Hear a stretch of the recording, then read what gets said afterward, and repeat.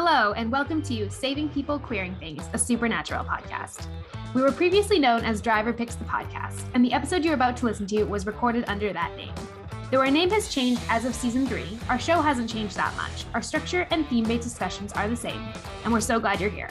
Now, let's get on the road.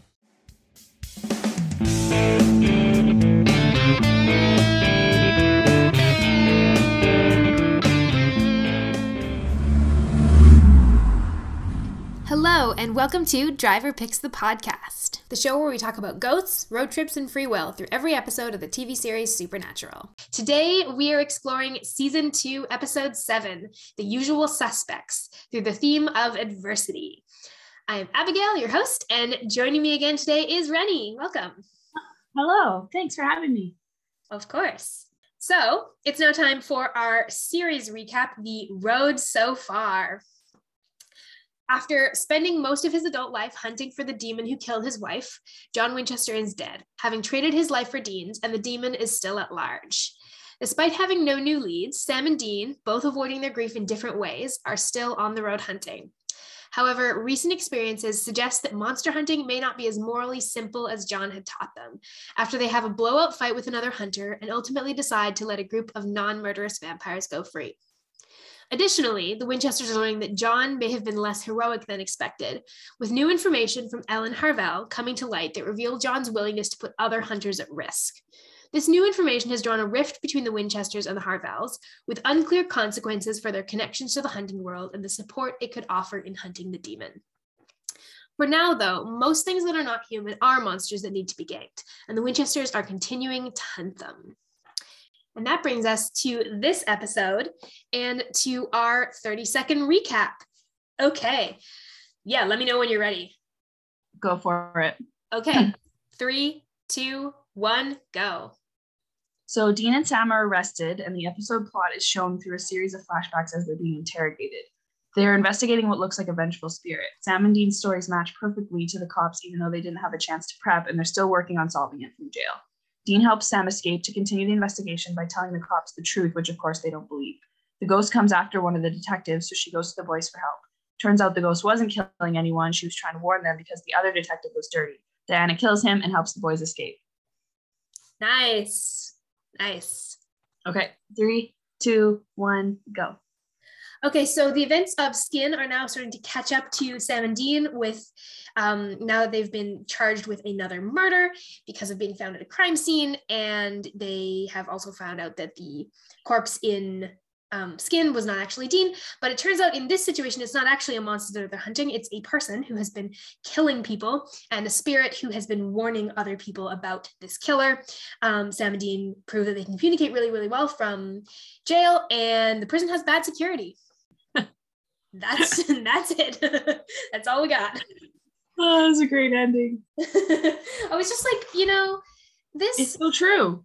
Like, how it's so easy for Sam to escape. Like, so easy. Like, yes, I know he wasn't like officially arrested, but he was in like holding, presumably, and like, yes, it makes sense that they wouldn't have necessarily handcuffed him to the chair like they did Dean because he's not on suspicion of murder.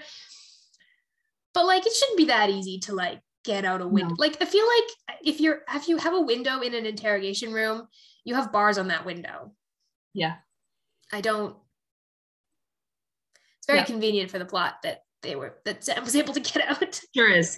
Sure is. Yeah. So it's now time for us to discuss this episode through our chosen theme. And this week, our theme is adversity. And so the definition of adversity is difficulty or misfortune, according to the dictionary, or sometimes some synonyms are bad luck, trouble, hardship, distress. So that's kind of the working definition we're going from for this theme. You made a note before we started recording. Maybe we'll start there. Sure. It's kind of starting at the opposite, but I noticed, I guess the main adversity that the boys face in this episode obviously is being arrested. Like, they're all the credit card fraud and grave desecration and being around murder scenes that they're always doing is finally caught up to them. And it's kind of, I like this episode because I think it's interesting to look at their life from this perspective of like, from a police perspective of like, yeah, they're what are so you doing? shady. They're so shady. And it's finally like realistic where you're like, no, you start tracking these guys across multiple states and see all the weird shit they've done. You're like, no, they look really bad. Yeah, exactly. And, you know, to most of us who don't believe in the supernatural, you know, what they're doing is insane. And so it makes sense that law enforcement is after them. Anyway, so, but it did strike me that due to their privilege, being white, being cis, being male, being, you know, young and attractive. Yeah, true. And charming, like able to communicate well. Yeah. Sam is intelligent and college educated. The boys have adversity in their life, but they also have a distinct lack of it in a lot of ways. Yep. And it's kind of obvious in this episode because the cop very easily believes them. They have some privilege that kind of conflicts with the adversity. Yeah. I wrote in my notes, like, I wonder if she would have believed them if they weren't white cis males. Yeah. I mean, the likelihood is no. And like, obviously she saw the ghost, so like it wasn't that hard for her to believe it at that point. But I don't know, she like is very kind to them after that. Well, yeah, and they have a lot of experience of law enforcement being very quick to believe. Mm-hmm. And they have even a small shred of proof. They're immediately like, okay, now we're on your side. We trust you 100%. Exactly. Like, just because they're right about the supernatural doesn't necessarily mean they're trustworthy. It just means that, like, yes, the supernatural exists. Like, exactly. Yeah, they have incredible privilege, and so don't face the adversity that I think other people in the same position would. In, you know, how easily Diana, the detective, believes them, and like joins their side, so to speak. Yeah. And, you know, like does all the work and risks her job to let them go and everything. Like she puts herself out on a limb for them, and she doesn't know them that well. And like, there's not really a reason for her to do that other than she knows they're telling the truth about the ghost, but that's about it. Yeah. They still have all of this. They still have all of this other stuff on their record that is very shady, even if they're right. Like, she doesn't ask a lot of follow-up questions. And I know they're in the middle of like a dangerous situation. She doesn't have time to ask a lot of follow-up questions. But it does seem like very much a function of their privilege that there's not more adversity in getting people to believe them. Yeah, exactly. Yeah, you said that much more concisely than I did. No, but I'm glad you brought that up, because I think that was the interesting thing looking for this theme, because there is a number of difficulty or misfortunes that they face in this episode, but less than they probably would have if they were different people. Yeah. Though it is becoming more difficult for them to do their job, which is hunting, because they're becoming more wanted and known criminals. So which is a natural progression of the last season. Like, it's interesting because at the end of Skin, obviously the shapeshifter wearing Dean's face is killed. So they declare Dean dead. They go, oh yes, he was the murderer, but he's now dead. Case closed. And this is quite a bit later. Like, that was season 1, episode 6. This is season 2, episode 7. It's been about a year. Yeah, I think in story time it's been about a year. It's taken quite a long time for their stuff to catch up with them, which kind of makes sense in some ways because of all the fake IDs they use whenever they go anywhere.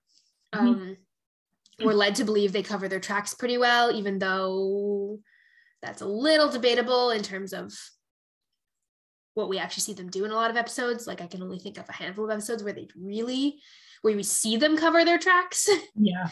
Like, I'm thinking of in like Nightmare in season 1, where they wipe down their fingerprints, but they don't do things like that a whole lot. Yeah. So it actually is, they have a surprising lack of adversity, considering. They sure do. Yeah. There's a lot of convenience for storytelling, I think. Yeah. Yes. Yeah. That helps the boys out. Which is, I mean, it to some extent is just a TV thing. Like, it would be a lot less interesting to watch them constantly deal with the same issue, which would be like them just being chased. Like it would become them being chased by cops show very quickly if it was more realistic, and that's not what this show is about. The show depends on them being able to be under the radar. It has to be the way it is. Yeah. One thing I was noticing about, because like, I mean, adversity is fairly straightforward. It's just like things being hard. But what's maybe more interesting is like what characters do in the face of adversity. And I was noticing Sam's strategy particularly in all of the interrogation scenes. Like his strategy is actually to use his knowledge, his intelligence. So he uses his knowledge of the law from going to Stanford. He uses his like storytelling abilities to present this like compelling narrative. And he also uses his like ability to look and present calm, because he doesn't get worked up at all. He's like very calm. He acts like he's unfazed. He is just like acts like he knows the end result of this, and that the end result is that they walk free. Yeah. And that like strategy in the face of this hardship, even though he's got to know it's like not looking good. And the detective's even telling him, she's like, it does not look good for your brother. Your brother is going, like, there's no way he's getting out of this. We have everything we need. But Sam like plays it off. And that strategy is really interesting. Yeah, totally. And then Dean uses wit and humor to kind of, I guess, distract himself and the people around him from what's happening. Yeah. You know, he's kind of not even, it's like almost like he's not going to deal with that hardship until they've dealt with the case, because it's not as important, which is interesting. But even when he's in the back of the van and what's his name? Pete? I think it's Pete. Is like about to kill him, and Dean puts that together. He's still making jokes. That's true. That's true. He's still like kind of, I don't know, sending quips at the guy and like bugging him, and you know, saying like, you have to pee already, you should get your prostate checked, like stuff like that. Yeah, he's trying to, and I like wonder if that's like, again, his strategy is like he's trying to throw the guy off his game. He's trying to like buy himself time. I mean, we see him do this in a lot of episodes where someone's coming after him and he's like quipping at them to give himself the opportunity to get the one up on them, or like throw them off, or things like that. It's interesting, just these two different strategies, because Sam's is often this like, I'm going to use the fact that I'm really intelligent, and Dean's like, I'm going to use the fact that I'm really charismatic. Yeah. And that combination means I think Dean's is also a bit of self-soothing. Like, say more about that. I don't know. It seems like he needs to be joking, because otherwise he'll break down, you know? Like, he needs to keep it light. He needs to keep the atmosphere funny and playful and charismatic. Because if he doesn't, it's too dark and he doesn't want to go there. Ooh, and there are times, like even in this season, where we've seen that he's unable to quip. Like even in there's a scene with Joe in one of the earlier episodes in this season where he starts out like kind of jokey, flirty, and then very quickly like says to her like, I can't. Like he just can't, because he's not able to. And I think that illustrates that point of like, he's using that often as a strategy to deflect from feeling, he was facing something that. But he still's worried about it. Like when the attorney comes in and says like, I'm your lawyer, do you know how much trouble you're in? He has that moment where he's like, I'm chained to a desk. Like, I understand. Please just humor me. Like he kind of like, I think, at least in the way Jensen portrayed it, it seemed to me like a moment of like, he is scared about being arrested. Right. And he'd rather not talk about it, because if he talks about it, it makes it real. Yeah. And he has to face the fact that if this doesn't go well, not only may they not solve the case and people might keep dying, but he might legitimately get thrown in jail and never come out. Yeah. And I think we see, sorry, go ahead. No, I don't have anything else. Go ahead.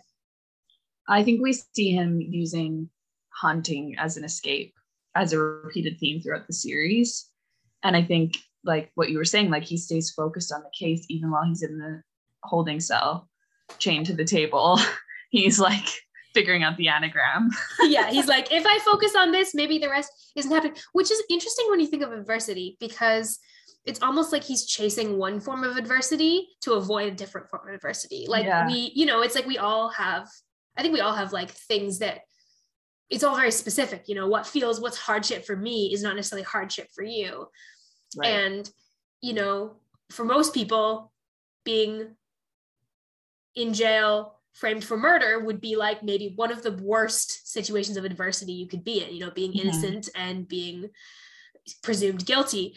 But for Dean, that's not as much of an adversity as like, this monster is loose and I might not be able to solve this case and people might die. Yeah. And it's all, you know, so much of adversity is related to perspective. And for Sam and Dean, the supernatural world carries a lot more weight than the world of law enforcement. But he's also more comfortable focusing on the case than he is focusing on the, like, the fear, like the I guess danger that he perceives about the case is definitely higher than the danger he perceives about going to jail, but he's more comfortable with the case. Like that's his comfort zone. Like that's his world. That's where he operates at his best. And he's kind of trapped in the police situation. He doesn't really have any options. And so all he can do is focus on what he's comfortable with, I think. Yeah. And try and handle that piece of adversity. Yeah. Because it's actually within his grasp. So exactly. It's a lot easier to focus on. Yeah, that's a really, really good point.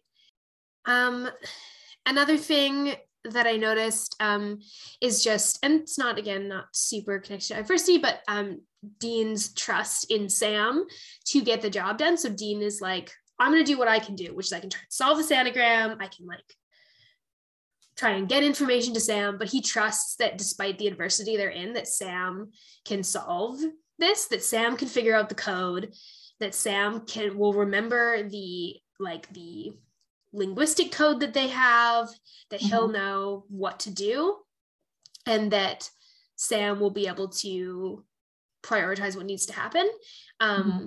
And I love the way this episode cuts back and forth between scenes of the two of them, and the way I think it's really interesting the way this story unfolds in a combination of like flashbacks and cut scenes, because they spend only the last like 5 minutes of this episode actually on screen together, which is rare for an episode. But it worked, but you still get the sense that they're communicating the whole time, which is I just think it's really well done. I had the same note. The way that I put it was the adversity of being arrested proved their closeness, because I like that. They had an almost like telepathic communication throughout the episode, knowing exactly what the other one would do and say in any situation. Because they've had the conversations to like plan for these things, but also because they know each other so well. They know each other, like they know what the other one's going to do.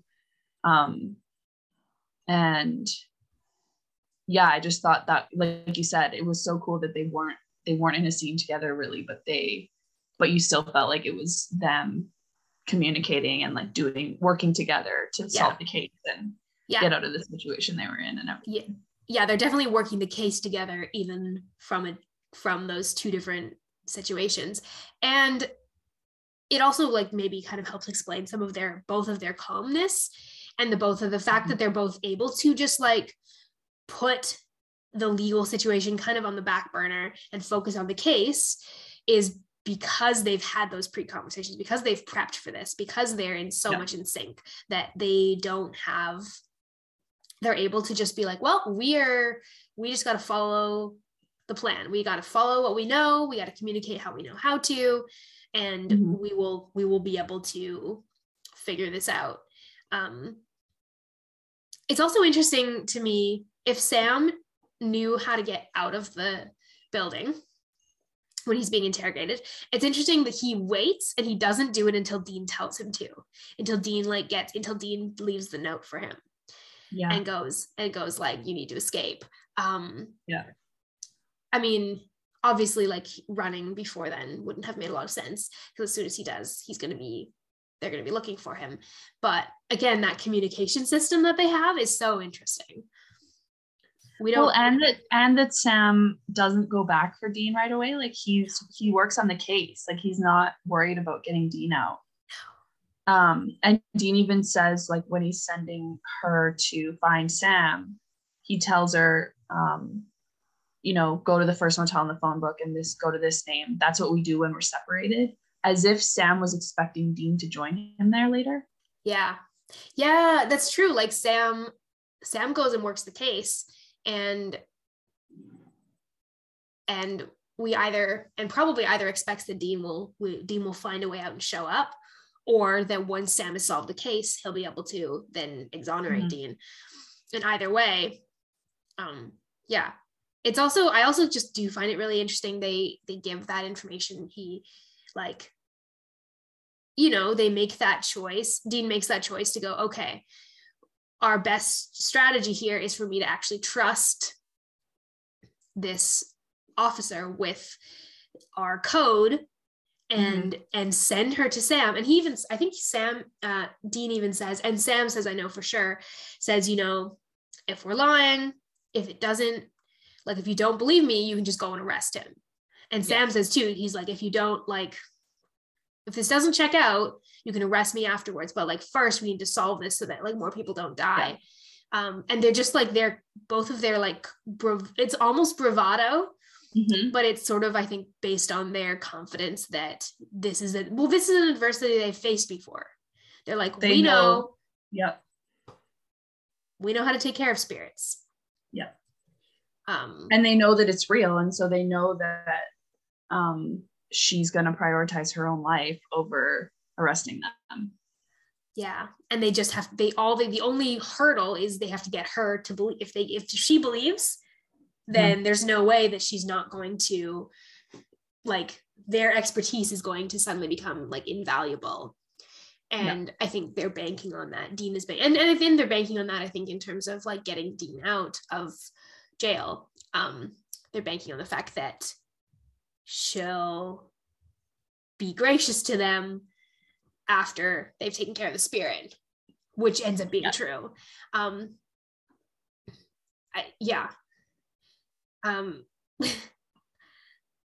line that I just found really funny was, I think it's Sam, I didn't write it down, but I think it's Sam who says, we'll just improvise, we're pretty good at that.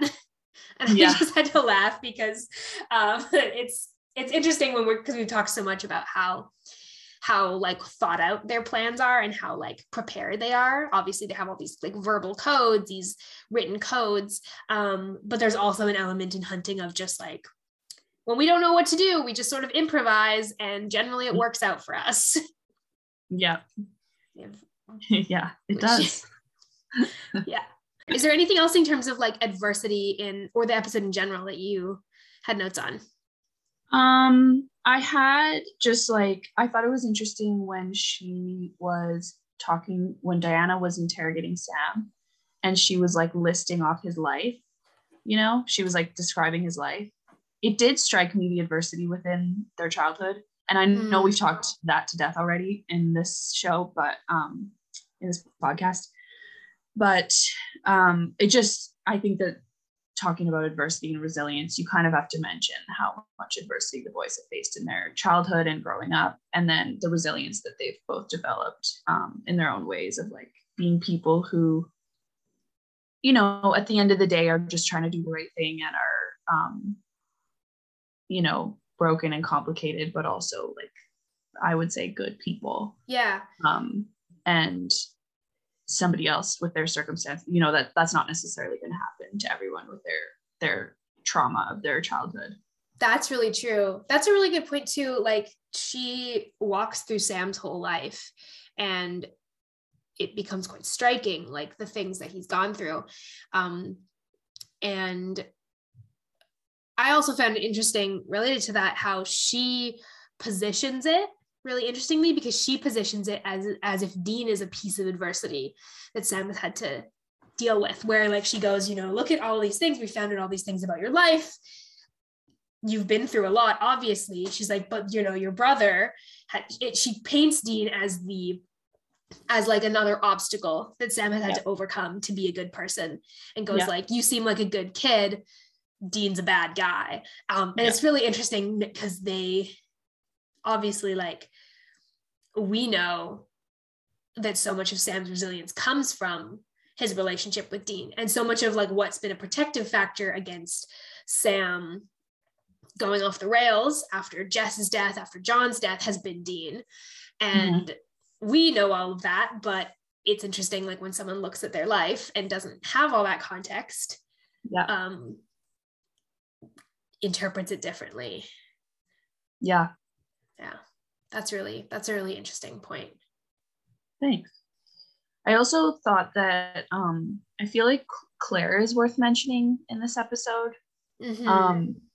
She, every time I've seen this episode, I've always had like immense sympathy, I guess, for her. And just like, you know, she was a heroin dealer. She was probably had a really shitty life, like probably had, you know, really terrible cards dealt, a lot of adversity that she had faced. And then, you know, this cop forced her to help him, and then he eventually killed her. And because she was going to do the right thing and like tell on him. And I just think, and then, you know, and then even in the afterlife, like, she's trying to warn people and help them, and she can't talk, and she, you know, it's just like a very tragic figure, I think. She's kind of trapped in this adversity. Like, she doesn't have, like, yes, they're able to put her to rest, but so much of the episode, she's just like screaming out for someone to pay attention to how shitty everything has been for her. And so I always just, like, the adversity that she faces just always strikes me really hard whenever I watch this episode. I appreciate the way that they position her story. Like, I don't appreciate it in the sense that, like, we are dealing with, again, another episode that's centered around violence against women. That's really an unfortunate staple of the show. However, at the same time, that is a lot of, like, for a woman in Claire's particular situation, that's like really tragically common in the real world. And I appreciate that they don't demonize her for it. They don't demonize her for the things she's been through. Like, they misunderstand at the beginning when they think she's the vengeful spirit. But ultimately, it doesn't turn out to be her. She turns out to be this warning figure that's actually trying to protect people. And like even when she was going to turn the cop in, that was also a thing where she was going to be protecting people. And she didn't survive it because of this terrible action by this cop. And I'm glad that she isn't villainized in the end. Me too. I think that's, again, and I think an important thing for the show too, because this show does a lot of that, and we'll do more and more of that, of like positioning, being like this person that the world thinks is kind of the bad guy, or the world thinks is kind of like making bad choices, is actually that's not the real story. And that like it's your choices more than your circumstances that determine the kind of person that you are. Because you know, like you said, like, Claire has probably had some really, really hard circumstances dealt to her, and still tried to make this the best choice that she could. And this cop had all of these probably good circumstances. I mean, he's a white privileged cop with access to a lot of things, and he made choices that were selfish and violent. Right up until his death. It's, you know, it's that concept that we're going to come back to in the show all the time, of free will, of like, you have a choice of what you do with your circumstances. And if you let them turn you into a monster or not, like, regardless of what the world tells you are, you're a monster because of the choices you make. And season 2 is going to be like, that's going to be like a huge theme this whole season. I had not noticed it in here. I'm really glad you pointed out, Claire, because I think I hadn't noticed that theme in this episode, and I hadn't seen some of the connections to the bigger themes of this season in this episode, and I appreciate that we're seeing them. Yeah, me too. Well done, you. Good job, team. So I think that will bring us to the end of our kind of theme discussion. We'll maybe do this closer to the end. So next we're going to move into our Going Meta segment where we're tracking lore, the Bechdel test, pop culture, and all that fun stuff. So first off, our death counter for this episode, we have 3 victims in the episode, plus Claire, which is pre-episode. She's a pre-episode victim. I think that's all of the victims in this episode. And all the deaths in this episode. 2 of them are victims, and one of them is the monster of this episode, the cop. Yeah, who's being positioned in the monster role in this episode. Mm-hmm. Bechdel test. Nope. Unless you count Diana trying to talk to Ghost Claire. Right. Which I don't know if we can really count. I don't count. Because they don't really have a conversation. They do not.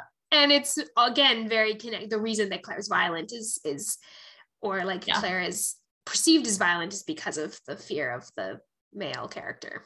Yeah. And again, we talked a little bit about this already, but the not only does this not pass the Bechdel test, but it's another example of violence against women as the core of entire episode arc, which is far too common in this show. Yes. Next, we have lore, our lore check.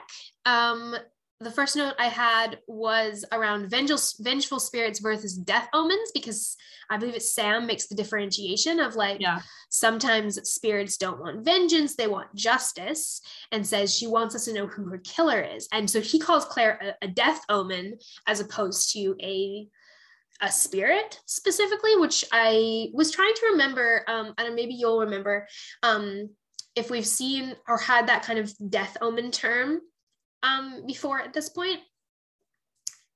Not at this point in the show, but they do mention a similar concept later. Okay. Do you want me to talk about it?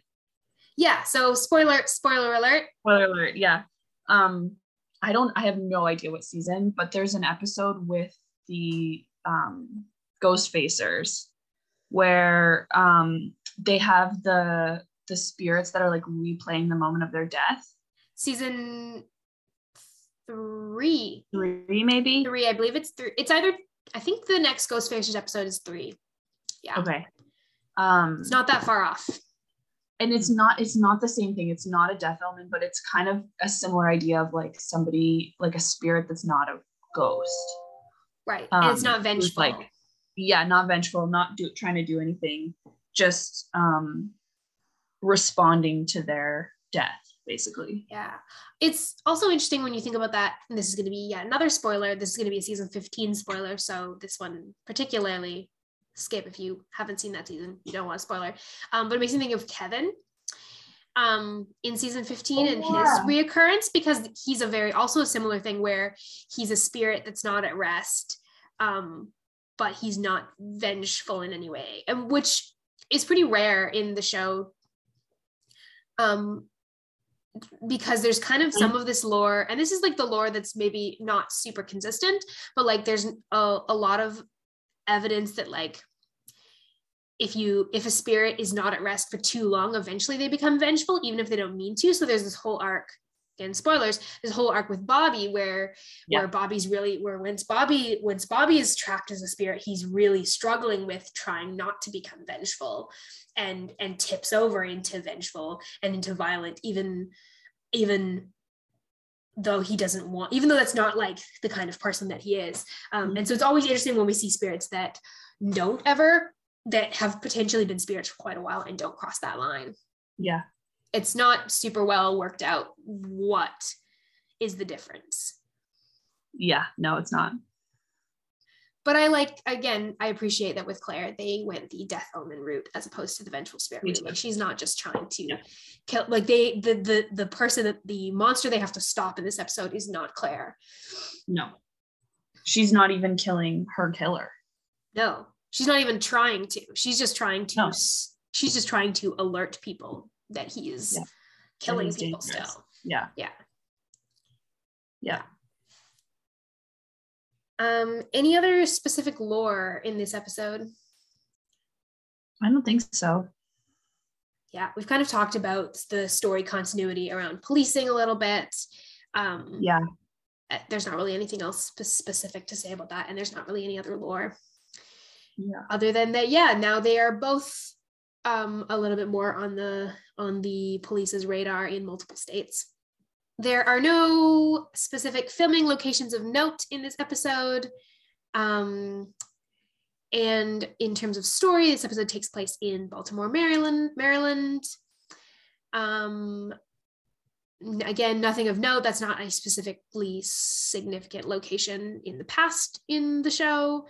And I don't believe it really ever is going to be. This is not like necessarily a location we're going to kind of return to. In terms of pop culture, there's quite a bit. Yeah, what did you notice? Scully and Mulder reference. It's my favorite one in this episode. X-Files, yeah.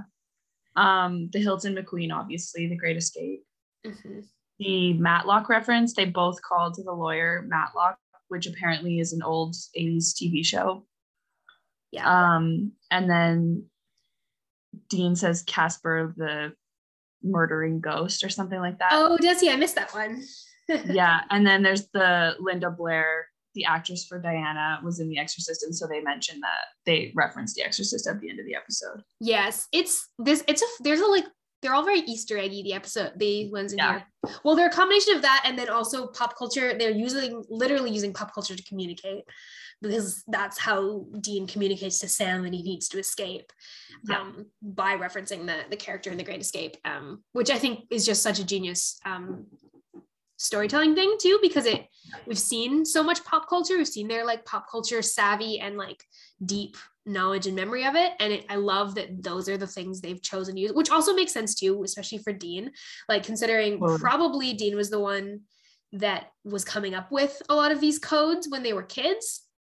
Mm-hmm. And the fact that they're often things that you can be like, yes, those are significant to his personality and his character particularly, makes sense. And I love that they are using that as a mechanic of like, that's how they communicate. Me too.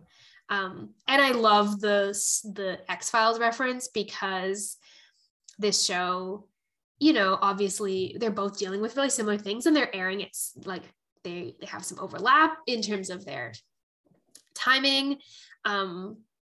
There's a lot of X-Files, especially in the first two seasons, there's a lot of like calls to the X-Files, like visually and in terms of some of the filming choices, in terms of some of the storytelling that they're doing. And I love it. Almost feels fourth wall breaking a little bit for them to reference it as it does. That in the world of Supernatural, the X-Files exists as a show. Mm-hmm. Because they almost feel like they could be happening in a similar universe. Oh, definitely. The other thing I noticed in terms of pop culture, not as a reference, but just as a framing, is that the beginning of this episode is kind of set up like an episode from a show like Law and Order or Bones, or like a more of a police drama, murder mysteries drama, sort of like the way the shots that they choose are not, like usually in Supernatural, they film it like horror, like they film it like sometimes B-roll horror, but they film it like horror with the kind of angles, the way they hide monsters in shadows. Whereas in this episode, they film it very sterile, very like police procedural. And I think that's such a smart like way of differentiating this episode and saying, oh, we're doing something different here. Yeah. Like the main challenge, and saying, and even, of hinting before they've told us that the main antagonist of this episode is not actually a supernatural being. Mm-hmm. However intentional it was, it's very cool. Yeah, agreed. Oh, the only other pop culture reference that someone had pointed out on one of the wikis that I was looking at is that the lawyer's name, Anthony Giles, might be a reference to the character Rupert Giles on Buffy the Vampire Slayer, which again is another supernatural universe CW show. So like and within the Supernatural universe, we've already had an episode where we had a Buffy reference in the first Ghostfacers in the first Ghostfacers episode, where one of the characters says, WWBD, what would Buffy do? So I don't know if this is intentional, because obviously Giles is not a super uncommon name, but I'm partial to the idea that it's a reference to Buffy. Yeah, that's fun. Lastly, we have Gaydar, our sexuality and gender connections. The only thing that I kind of noticed in this was actually the Mulder and Scully reference, because Dean says, "I'm Mulder, you're the redheaded woman," like as an insult, and that hit me the wrong way. Yeah, that was the exact same and only note I also had, which was that, yeah, Dean continuing to make like female digs at Sam is like old and trite and just kind of generally like gross and very like of like 2005, 2006 television. Totally. Like they're like, this is how we're going to show that our man is a macho man, by like having him call other men girls as an insult. Like so dumb. And not, it's dumb, it's not funny, it's just generally like ugh. And it's one of those things the show doesn't get drastically better at. No, it doesn't. Like this whole like putting male characters down by calling them girls is going to continue like throughout the show, when far past when they should have known better. Yeah. And we are not impressed. No, not at all. Yeah, I was like, okay, come on. Like, better. Let's do better than this. Yeah. So next we have our Q&A segment. So if you would like to submit a question for this segment and you are a listener, please send us a voicemail using the link in the episode description, or tag us on TikTok or Twitter, and you can send us a question for a future episode. But today my question is actually related to something that Sam does. So Sam cracks Giles's password. And I am really curious, because this is not the first time we've seen Sam crack a password of a random victim without a piece of technology. Like later on in the show, we'll see him use some things, some like algorithms, or like we'll see they have some hacker characters where I'm like, okay, it makes sense that they would have the technology to like hack a password. But this is Sam just like walking up to some random person's computer and figuring out their password. And I am curious as if you haven't any idea of like how potentially Sam is doing this, because I'm just struggling to like the realism of it, honestly. Like I know Sam's smart, so but like funny. where's he getting this? What is his strategy for cracking a password of a random person that he knows nothing about? I honestly never noticed that. Like I always thought that he was using some sort of coding and just just hacking into it that way. But I think in this episode, and I know in other episodes, sometimes we see the screen and we just see him typing things into their passcode thing. I think, yeah, you're totally right. I just never registered that. And if you don't have an answer to that, that's fine. But I just think it's a really, I just am a little flabbergasted by it. And yeah, because without any sort of technology help, guessing does not get you into passwords. Sometimes they have information, so they like know the victim's like partner's name or like a pet's name, and they try it and it happens to work, and it's still a little unrealistic, but I'll give it to them. When they don't know anything about the victim and they just are like, I've got it after 10 minutes, I'm like, maybe he's supposed to be some sort of supercomputer that can just like in his head he can like figure out all the different possible combinations and like what's likely. Maybe it's his psychic abilities. Maybe Sam is just maybe Sam just like thinks he's really smart, thinks he just can like figure it out, but it's actually just that he's a little bit psychic, and he just like puts his hand on the computer on the keyboard and is like, I know what it is. Yeah, I've sensed it. That's a better explanation. Let's go with that one. If anyone who's listening has a more interesting or more researched interpretation of this question and answer for us, please send us a voicemail or tag us, and I would love to include an update to this question in a future episode, because this is one we don't have a good answer for. No, we do not. So our last segment today is going to be our theme song. So we are creating an episode mixtape for every episode this season, and we are each going to choose a song that made us think of this episode in some way, and we're going to be compiling it into one grand season 2 mixtape. Do you have a song chosen, Rennie? This one kind of works. Okay. I think I'll use it. Dead to Rights by Radio Company. Ooh, okay. Because the chorus, you had me dead to rights, holding down my chain. You had me dead to rights, I got out again, never been the same. Ooh, yeah, I like that. So that kind of works. Yeah, that definitely works. So again, this was a harder episode to pick a song for me as well, but I'm going to go with a song called Roll with the Punches by Colony House, particularly for the lyrics in the chorus, which go, roll with the punches, fight through the fire, when the trouble comes, baby, we can work our way around it.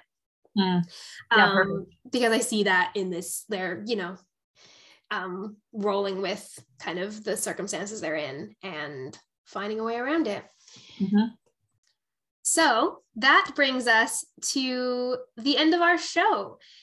You can subscribe to Driver Picks the Podcast wherever you get your shows, and come talk to us on social media or submit a question for a future episode through the link in the show notes.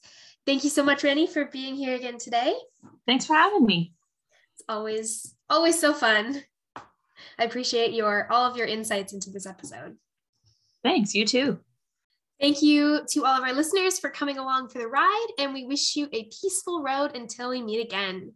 Next week, we will be discussing Season 2, Episode 8, Crossroad Blues, through the theme of commitment. And for that episode, we will be joined by a very special guest, Jay, who is known on TikTok as JSTL. I'm so excited for this episode. It's going to be a fantastic one. So join us next week.